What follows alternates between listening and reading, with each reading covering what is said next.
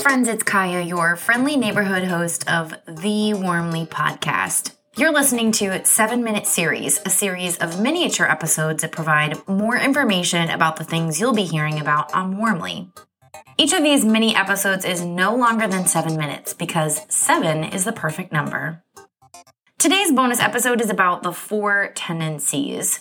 I know what you're thinking. Not another personality test or personality framework. Chances are, if you're thinking that at all, you will not last long here on Warmly because we talk a lot about human interaction, human functions, human relationships, why they work, why they don't, and how we operate in general. I first remember hearing about this thing called the 4 tendencies because I was reading The Happiness Project, which is a book authored by Gretchen Rubin, who just so happens to be the creator of the 4 tendencies framework. I'm pretty sure I picked up the book in the Amsterdam airport when I was stranded for nearly 12 hours, which is a whole other story, but I could be wrong. I originally looked into the 4 tendencies through learning about Gretchen's work, but I sometimes get a little bit distracted with new information, so I was formally reminded of it in a more permanent sense while listening to Whole30 headmistress Melissa Urban's podcast called Do the Thing. Do the Thing talks about how we all have a thing we've been working on, and in spite of our best efforts, we just can't always make it stick. Melissa talks often about what's missing and how we can make change and make it for good. On one of her first episodes, she talks with Gretchen Rubin. In addition to creating the 4 Tendencies framework, Gretchen is an author, speaker, podcaster, and so much more. So what are the 4 tendencies? Gretchen Rubin wrote this about the framework. Our tendencies are hardwired. They're not the result of birth order, parenting style, religious upbringing, or gender. They're not tied to extroversion or introversion. They don't change depending on whether we're at home, at work, or with friends, and they don't change as you age. We bring these tendencies into the world with us. In short, the idea is that there are 4 types of people: upholders, obligers, questioners, and rebels. In order to figure out which of these 4 you most identify with, you have to think about how you personally respond to both outer and inner expectations. Upholders are the kinds of people who meet both outer and inner expectations. They will easily and always submit work on time or ahead of schedule. They are also the ones who could simply decide to run a marathon and actually do it. Upholders love and thrive with rules. They find them helpful, and they respond really well to the structure that these provide. So much so that setting rules for themselves is how they measure their own wellness, success, and general livelihood.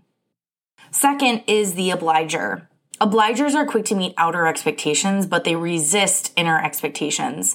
They are your friend, partner, colleague, or boss who is quick to do anything and everything that's thrown their way and asked of them, but may keep a home or personal habits that leave everyone wondering, is everything okay? Obligers will sometimes express internal expectations to others and ask others to hold them accountable, which then feels more like an outer expectation if you know somebody is going to be checking in with you on it. Questioners resist most outer expectations unless they've vetted it themselves because they are most responsive to inner expectations. They're kind of like magicians. They only respond to internal expectations and can sometimes turn outer expectations into inner ones.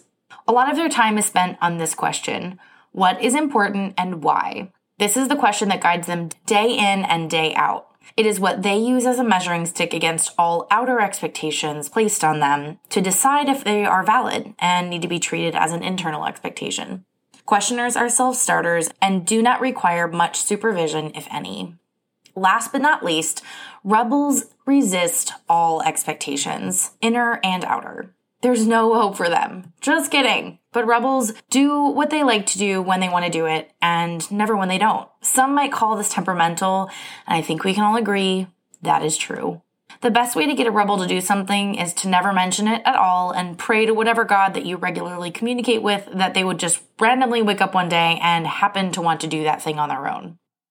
As much as I love the Enneagram, there is a lot of nuance, and the 4 tendencies is so much simpler and easier. It doesn't take a whole lot to remember the titles, the driving factors, and identify if someone you work with, sleep with, or grew up with is an upholder, obliger, questioner, or rebel. That's it for today, folks.